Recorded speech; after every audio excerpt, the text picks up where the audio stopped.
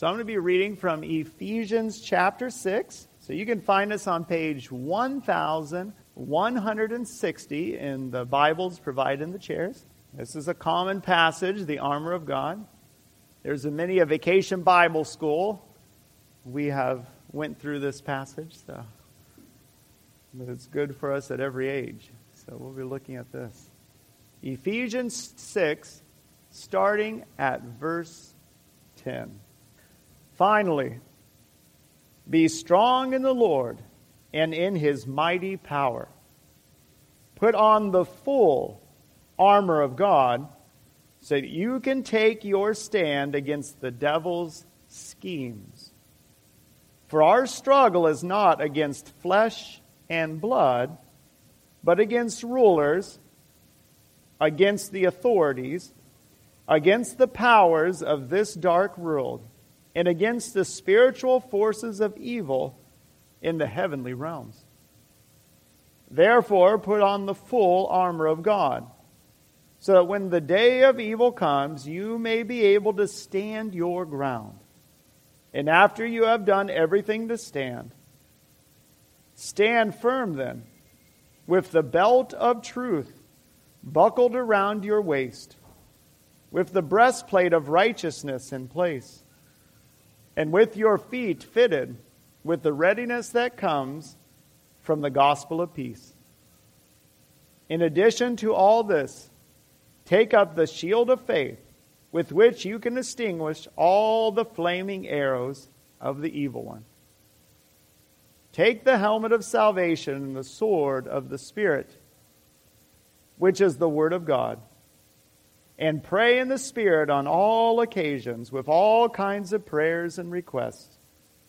With this in mind, be alert and always keep on praying for all the saints. Pray also for me, that whenever I open my mouth, words may be given me, so that I will fearlessly make known the mystery of the gospel, for which I am an ambassador in chains. Pray that I may declare it fearlessly, as I should.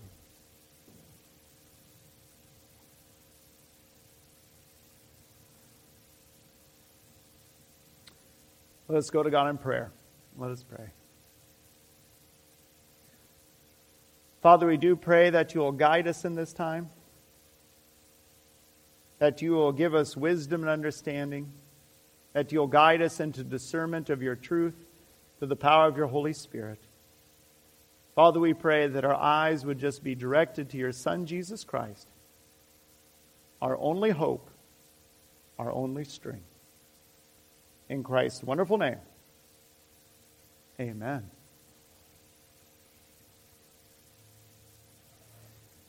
As we're looking at the characteristics of a healthy church, we are looking at the characteristic of prayer, the vital necessity of prayer, the wonderful gift and privilege of prayer. So vital, so important. Not only prayers for ourselves, not only prayers for our family, prayers for brothers and sisters who are part of our church, part of the body of Christ that we worship and fellowship in. Prayers for everyone. Prayers of such vital importance. Here we find in the book of Ephesians where the Apostle Paul is calling out and he's showing the vital necessity and importance of prayer. As we understand this and look at this, we see where prayer is of vital importance in the midst of the spiritual battle that we face each and every day. This is the dominant theme in Ephesians. If you were to go back to chapter 1 in Ephesians, I encourage you, if you have a Bible, flip back. We're going to look how this theme's woven through the book, and it's building up. Ephesians 6, it begins with finally, because this is the Apostle Paul's summarizing of the letter to the church in Ephesus and directing us to Christ. So if you look back at Ephesians chapter 1,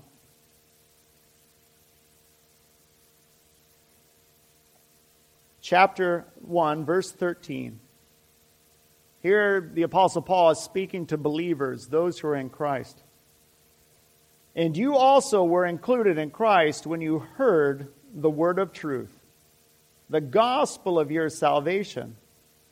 Having believed, you were marked in him with a seal, the promised Holy Spirit, who is a deposit guaranteeing our inheritance until the redemption of those who are God's possession, to the praise of his glory. So we see where in Ephesians chapter 1, we see where God makes alive those who are dead in their sins, who are dead in their transgressions, who are dead in their rebellion and disobedience to God. And God comes and makes you alive so that you can believe, so that you can trust, so that you can have faith, so that you can have salvation and forgiveness. And when that happens, it's as if you are imprisoned in sin, and God comes and he removes the shackles from your hands and your feet, and the cell door is blown off the hinges, and you can walk out free from your sin and the bondage of death. Wow, so you're freed. And you have this guarantee of the Holy Spirit dwelling within you so that you know that you will walk faithfully to the end. Because God has made you alive and he's going to guide you and keep you and grow you. So this is how Ephesians 1, that's the focus of Ephesians 2. Yet though you have been justified, you have been made right in the cross of Jesus Christ, you are now implored to live for him out of gratitude. To live the new life that you've been freed for. You're no longer chained in the cell of sin and death. Now you've been set free to live for God. So then Ephesians chapter 2 makes that clear. Ephesians chapter 2 talks about how you've been saved by grace. It is a gift of God through faith. But in Ephesians 2, we see this talk of these enemies that we still face. These enemies. Ephesians chapter 2, starting in verse 1. As you were dead in your transgressions and sins. So this was your pre-saved state. You were dead. It wasn't that you were a little sick. It wasn't that you were a little weak. It wasn't that you just couldn't quite do it on your own. No, before you come to faith in Jesus Christ and are saved, you're dead. Absolutely. You have no power and ability to save yourself, to help yourself. Completely dead.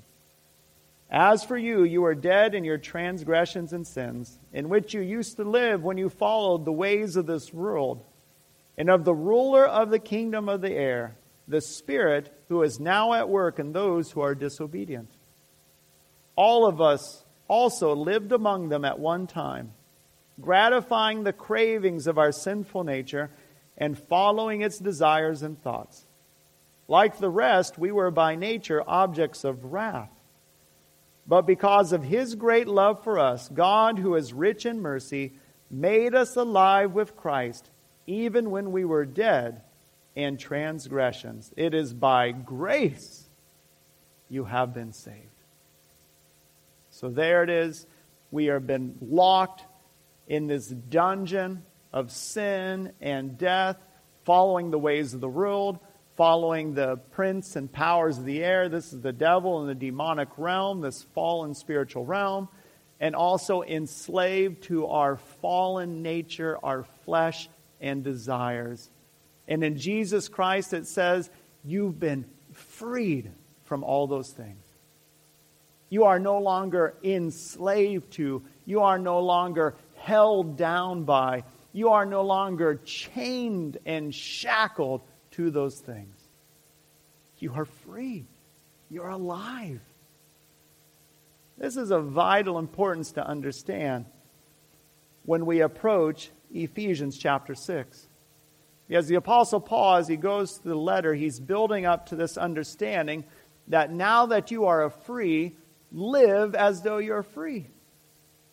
How many times do we face temptation and trial and struggle, and we find ourselves running back to that old prison cell of sin?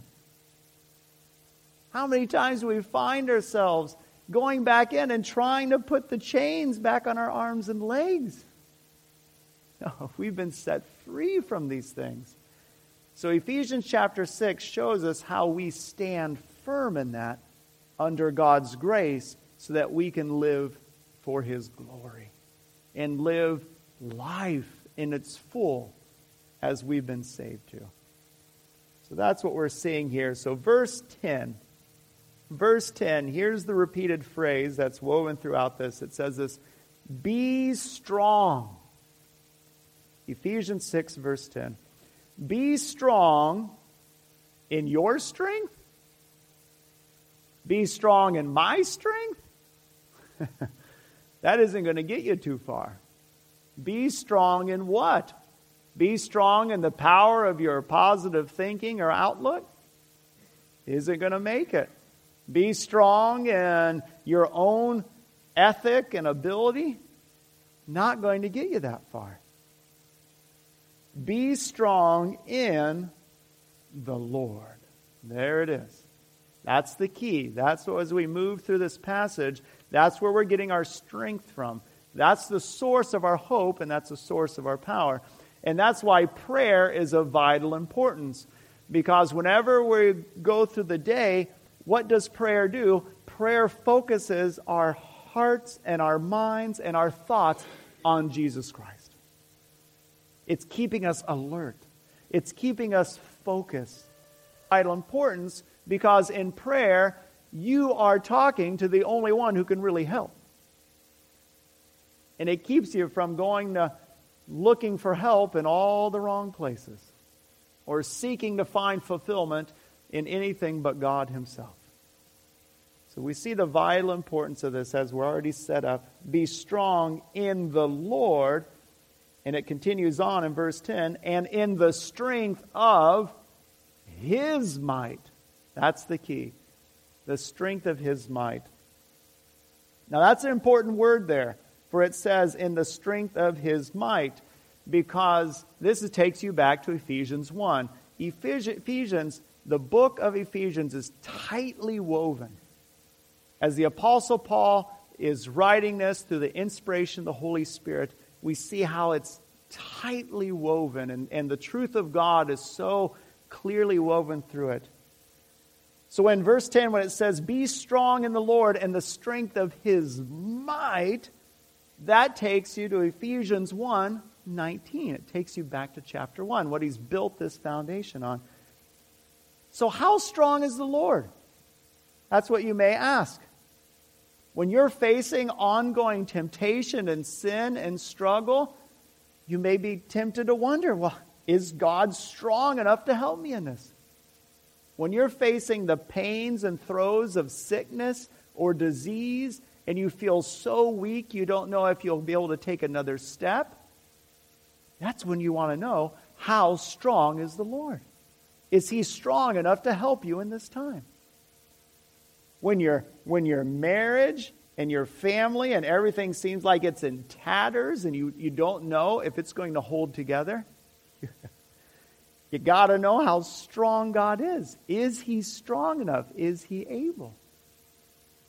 Because what Paul is doing here in verse 10, he's saying this. You are facing this onslaught to this spiritual attack. He's giving you one foundation to place your feet, and it is in the strength and might of God Almighty. So we must know how strong that foundation is. And will it stand? So what is the power and might of God? Ephesians 1:19. Ephesians 1:19. And what is the immeasurable greatness of His power? This is God's power. This is His strength and might.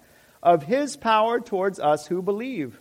according to the working of His great might. There it is. There's the same word. His strength and His might. How strong is God? This is how strong God is. Verse 20. That He worked in Christ when He raised Him from the dead. Do you get in a worse state than that? Than death. That's about as bad as it gets. So here God is that mighty, that strong, that in Jesus He raises Him from the dead to new life. And not only does He do that, and seats Him at His right hand in the heavenly places, above all rulers and authority, over every power and dominion, above every name that is named. In verse 22, and He put everything under Jesus' feet, and gave Him as head over all things to the church, which is the body, the fullness of Him who fills all in all. God is strong enough. He's strong enough. You can trust Him with everything.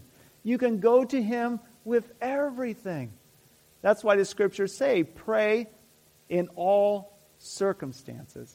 Pray at all times, because there is nothing that God hasn't displayed His power and ability to bring His healing, His hope, His love, His goodness into. So that's the foundation, verse 10. Because as we're implored to suit up and go into battle, it's very important that you know you're not doing battle in your strength and your ability. Otherwise, you would make it but a few feet in the midst of the battle. No, this is a power from God. The Holy Spirit dwells within, and He in His sovereignty brings things for good for those who love Him and know Him. So that's where our hope and trust is. So in verse 11, Ephesians 6, verse 11, we see where he begins developing this understanding of the armor of God, getting suited up, ready for battle. So verse 11, put on the whole armor of God. This theme of armor of God is throughout the Scriptures. In Romans 13, it's a little different. It talks about the armor of light. That we're in the midst of darkness and we put on the armor of light. Jesus Christ is the light, and it helps us in the midst of the darkness to shine for Him. And then Romans 13 goes a little further, that the armor of God is actually as though we are putting on Jesus Christ Himself. That we've died to our old flesh and we're putting on Jesus Christ as we go forth to give Him glory. Why must we have armor, and why must we be alert, and why must we be ready? In verse 11 it goes on, to stand against the schemes of the devil. The schemes of the devil. Now Ephesians 2 talks about these three great enemies. The one enemy is our own fallen flesh. And even though if you believe in Jesus Christ, you have crucified your old flesh with Him, and you've been raised to new life, yet as long as you're on this heaven and earth, as long as we continue here, we face temptation and struggle, and we stumble in sin. That is the reality until either Christ returns or we die. So in the midst of that battle, we understand that enemy, and we have to be diligent in that fight. We also understand the world. These are these institutions and the powers around us that do not submit to God's law and His truth. And their purposes is that of corruption and destruction and misleading.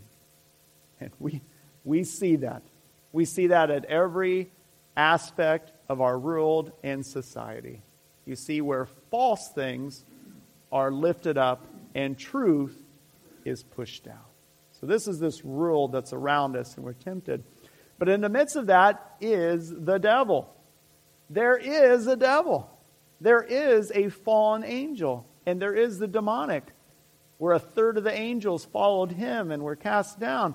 So we understand that we actually do have a spiritual enemy. And he schemes, and his desire is to undo and to destroy. Remember, the scriptures say that the devil came to do three things. And this is all he knows how to do: to steal, kill, and destroy. It's all the devil knows how to do. And whenever the devil says something, it is a lie, because he's the father of all lies. When he lies, he's just communicating all he knows how to communicate. So we have to be aware that this is true, that this is real. There's two extremes you see happen in the church, and it shipwrecks the faith of many. You get more liberal church contexts where there is no devil. There is no person. There is nothing like that. And you see where they wander and err into their own destruction. You also find some contexts where they are so consumed with the devil and demonic that they've actually lost sight of Jesus Christ in the midst of it. What Ephesians 6 says is this: we are aware of the devil and his schemes, but our eyes are focused on the victor, Jesus Christ. And that's where our heart and mind must be. So we see where we do not wrestle against flesh and blood. Ultimately, this battle against sin, this battle against the world, is a battle against the devil and the demonic. These spiritual forces that are seeking to destroy. Seeking to destroy. Again, this is throughout the book of Ephesians. Ephesians 4, verses 13 and 14, the whole focus of that is this: that in Jesus Christ you are to grow up in Him, so that you are no longer tossed to and fro by every wind of doctrine, by every bit of cunning and deceitful schemes. As we grow up in Christ, again, we are to stand firm in the truth, so that this false teaching or this distortion of the truth doesn't so easily blow us over and sweep us away in the flood of false theology. That's why our feet must be planted in Jesus Christ. In 2 Corinthians 4, it talks about the god of this world, referring to the devil, blinding the eyes of unbelievers so they cannot see and respond and understand the gospel. And then 2 Corinthians 10 again says that the weapons of our warfare are not against the flesh, but against divine power, destroying strongholds with the truth of God. So this is the theme throughout the Scriptures. This is the theme. And ultimately you see where the devil is lifted up as the one who prowls like a roaring lion. This is 1 Peter 5:8. Be sober in the spirit. Be alert. Your adversary, the devil, prowls around like a roaring lion, seeking someone to devour. That sounds fairly fearful. But what does Peter say? How do you respond to this roaring lion that in appearance seems so much stronger and so much mightier and able to tear you asunder? How do you this roaring lion? It says this: resist him. Firm in the faith. And James goes further and says, and what will he do when you resist him and says, I say no to you and I say yes to Jesus Christ? What does that roaring lion do? He flees from you. Because he knows who won the victory. Jesus Christ on the cross. He knows who won the victory over death. The tomb is empty. He knows who won the victory over sin. His blood paid it all. And he knows that Jesus is returning. So no matter how loud the devil may roar, to stand in Jesus Christ, we know he flees from you. He flees from you. It's an amazing thing. I I run around Reed's Lake and I run through those neighborhoods. And often I will encounter a dog. And it's almost always the case. There's this one house. The dog is about this big. I kid you not. Have you ever seen some of these dogs? They're about that high and that long and that far off the ground. And I'll be running by this house, and that dog will bare his teeth and come at me as if he could eat me with one bite. I kid you not, just ferocious running. And usually I just shake my foot at it or just pick up the pace. And But 3 houses down, right on the lake, they have this mastiff. Have you ever seen one of these giant mastiffs? This giant dog. And I see them often because they'll walk at Island Lake there, and I've got to know the owner. And sometimes this big mastiff would be out in the front yard, and I'll come running up, and it'll see me and from a distance, and it'll give this moo, this bark, this deep rumbling bark. But when I come up to the yard, if I even look it in the eye, it cowers and goes and hides behind the house. This giant dog. I'm just amazed every time. That's the thing. No matter how ferocious the devil and these temptations and struggles are in your life, if you stand in Jesus Christ, you hold to His promises, you hold to the Word, you know that you've been forgiven, you know that His blood has cleansed you from all sin, and He cowers and flees from you because you are in the victory of Jesus Christ. Remember, we stand not in our strength, but in the strength of the Lord, who has won the victory. So that's why in 13 it goes on, it says, we take up this whole armor that we are able to withstand in the evil day. Stand firm in the evil day. Can we not relate to that understanding, that concept?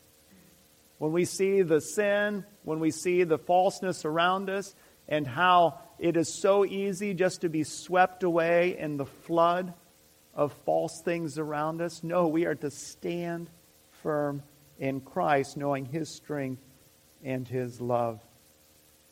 I put the Ephesians 2 there because there Paul gives this beautiful statement of what it is to stand firm. He says there that we are to be innocent, without blemish, in the midst of a crooked and twisted generation. And what are we supposed to do in the midst of this overwhelming darkness? Shine as lights in the room. We're supposed to sing this little light of mine. In our prayers, in our words, in our actions. When we're faced with temptation, when we're faced with struggles, we should stand there and put our little fingers up and sing, this little light of mine, I'm going to let it shine, regardless of what we're faced with. That's what we're encouraged with here in the Scriptures. So then, of course, we get suited up, and the Apostle Paul is trying to capture what it is that every part of who we are is under the authority of Christ, and every part of who we are is in His Word. So that's why he gives this image of the armor. And that's why it is so vital that truth is what holds everything together. As a Christian, we do not have time, and we are not to put any energy and effort to alternative spiritual facts or alternative spiritual things. No, we hold on to God's Word, which is the truth. There is no alternative to the truth of Jesus Christ, the truth of the gospel. That's why it's so vitally important we hold on to God's Word and hold on to Jesus Christ. And that's that belt of truth. Remember, when the people of the time are going into the battle, they had their belts and they had to pull up. They had to gird their loins. And they'd pull up that garment and they'd come and they'd tuck it in their belt so that they could run without tripping and stumbling over their garment. So this having truth, which holds everything together, that is so important. Because when we're confronted with false things and confronted with, quote, alternative understandings of the gospel, or confronted with other interpretations of the Scripture that go against what we know as being handed down by the apostles, those things will trip us up if we do not have God's truth holding and binding that all together. Then it talks about the breastplate of righteousness. We find our righteousness in Jesus Christ, and that's what protects our hearts. That's what protects us from giving ourselves over to sin. I love 15, shoes with the readiness given of the gospel of peace. Always ready to go and bring peace where there is conflict or division or harm, and we speak the gospel into those situations. Because we do not battle alone. We do not battle alone. This is the vital necessity, not only to be in the strength of the Lord, but to understand our need for a church body. Our need to be in God's Word with other believers, praying for each other, studying God's Word, so that we can battle together. When I go through the daily battle, and I'm surrounded by 50, 60, 70 foes, all in appearance better armed than I, do I want to run out alone into that battlefield? No. No, I want as many of you in prayer and encouragement and accountability there beside me. So this is where these shoes of the readiness given, the gospel of peace and unity and strength are there. In all circumstances, take up the shield of faith. That is what protects us, our faith in Jesus Christ. Because what does the world say and what does the devil say? The world and the devil say this: you can find whatever way you want. You can find whatever strength and whatever thing you want. You make your own path. You choose. All that does is leave you vulnerable and exposed, and you will not make it long in the battle of life. No, we have to put on Jesus Christ. He made it clear He's the only way, truth, and life, the only way to the Father. So that's why the shield of faith is what protects us. I stand in Jesus Christ and Him alone. And what does it say? It extinguishes all the flaming darts of the evil one. Flaming darts of the evil one. How long does it take for you from when you wake up in the morning until you start feeling the flaming darts coming toward you? How many? I have not even left the bed, and I'm already getting singed. And I'm trying to grab the shield. That's our reality. So the devil, these flaming darts of temptation and doubt and struggle, so that's where the faith in Jesus Christ is so vitally important. In the midst of that, we have the helmet of salvation. We know that we are in Jesus Christ. We belong to Him. And we wield the sword of the Spirit, which is God's Word, the Scriptures. The one weapon of offense, not just defense, but offense, is God's Word. That is how we go forward. That's how we tear down strongholds. That's how we lift up Jesus Christ. It is with His Word, because His Word is powerful and effective. God's Word is everything. It's the most precious thing we have, because it tells us of who God is and who we are and God's love for us. So verse 18 through 20 ends with these two things as we're suited up. And they go hand in hand. And this is what the battle looks like every day for every one of us. In the midst of this battle, there are two things, and I have them as two letters that begin with P. The first one is praying. This is verse 18. Keeping alert with all perseverance. Oh, that's what we need, is the perseverance. That patience and self-control. Keep alert with all perseverance, praying at all times in the Spirit with all prayer and supplication, not just for ourselves, but for all the saints. There's that support where we are together in the battle.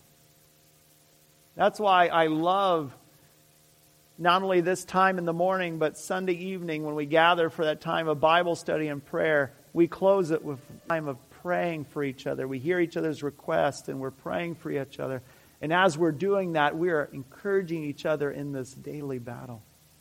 Or Monday morning when we have the men's and the women's Bible study times. Wonderful, precious times of prayer. And also daily as we all in our prayer closets or in our own times to be with the Lord, when we are interceding and lifting each other up, that is in the midst of this battle. And then this is Paul's request. In the midst of praying, there's the second word that starts with P, is proclaiming. The spiritual battle is every day that we are to be praying and proclaiming. Praying and proclaiming. Calling out to God and lifting up the gospel of Jesus Christ to everyone around us. That's it. That's it. If anyone is ever wondering, if you have a few minutes free in a day, what should I do with my free time? Pray and proclaim. You're thinking, well, I don't have anything scheduled this coming weekend. What should I schedule? How about this? Pray and proclaim. This is it. These are the two go-to. You ever wonder what to do? Pray and proclaim. Do those two things. And this is it. So this is Paul. He's in prison. And this is how this ends. Paul, the one who said that in Christ you are free, he himself is in prison. But the gospel isn't in prison. So Paul says that he's calling for them to pray for him, that he may proclaim, that he may declare the gospel with boldness. Even though he's an ambassador in chains. And he wants them to pray for him that words will be given to him to proclaim the mystery of the gospel. So that's my hope and prayer for each and every one of us. As we go forward this week, I encourage you to read over Ephesians 6. Read over Ephesians 6. Maybe today, I know someone told me there's some event going on later today. Some sporting, I think, or something like that. Well, in the midst of that, if there's a halftime or something during that, and if you're not overly enthralled with Lady Gaga, I encourage you during that halftime to, if you're able, to turn the thing off and get out Ephesians 6 and read it with this outline and look up some of these verses so that you can be ready and armed for the coming week to what two things? To pray and proclaim. So that's our hope. That's our prayer. So let's pray. Father, we thank you. We thank you that you are at work in our lives. We thank you that we are able to stand in you because of what your Son Jesus Christ did on the cross. Father, we pray that you do help us to get suited up in the daily battle, knowing that you've won the victory. And Father, we pray that you will enable us this week to proclaim your Son Jesus Christ, to proclaim him at work, to proclaim him at home, to proclaim him at the grocery store, to proclaim him wherever we are, through your power and strength. In Christ's wonderful name, amen.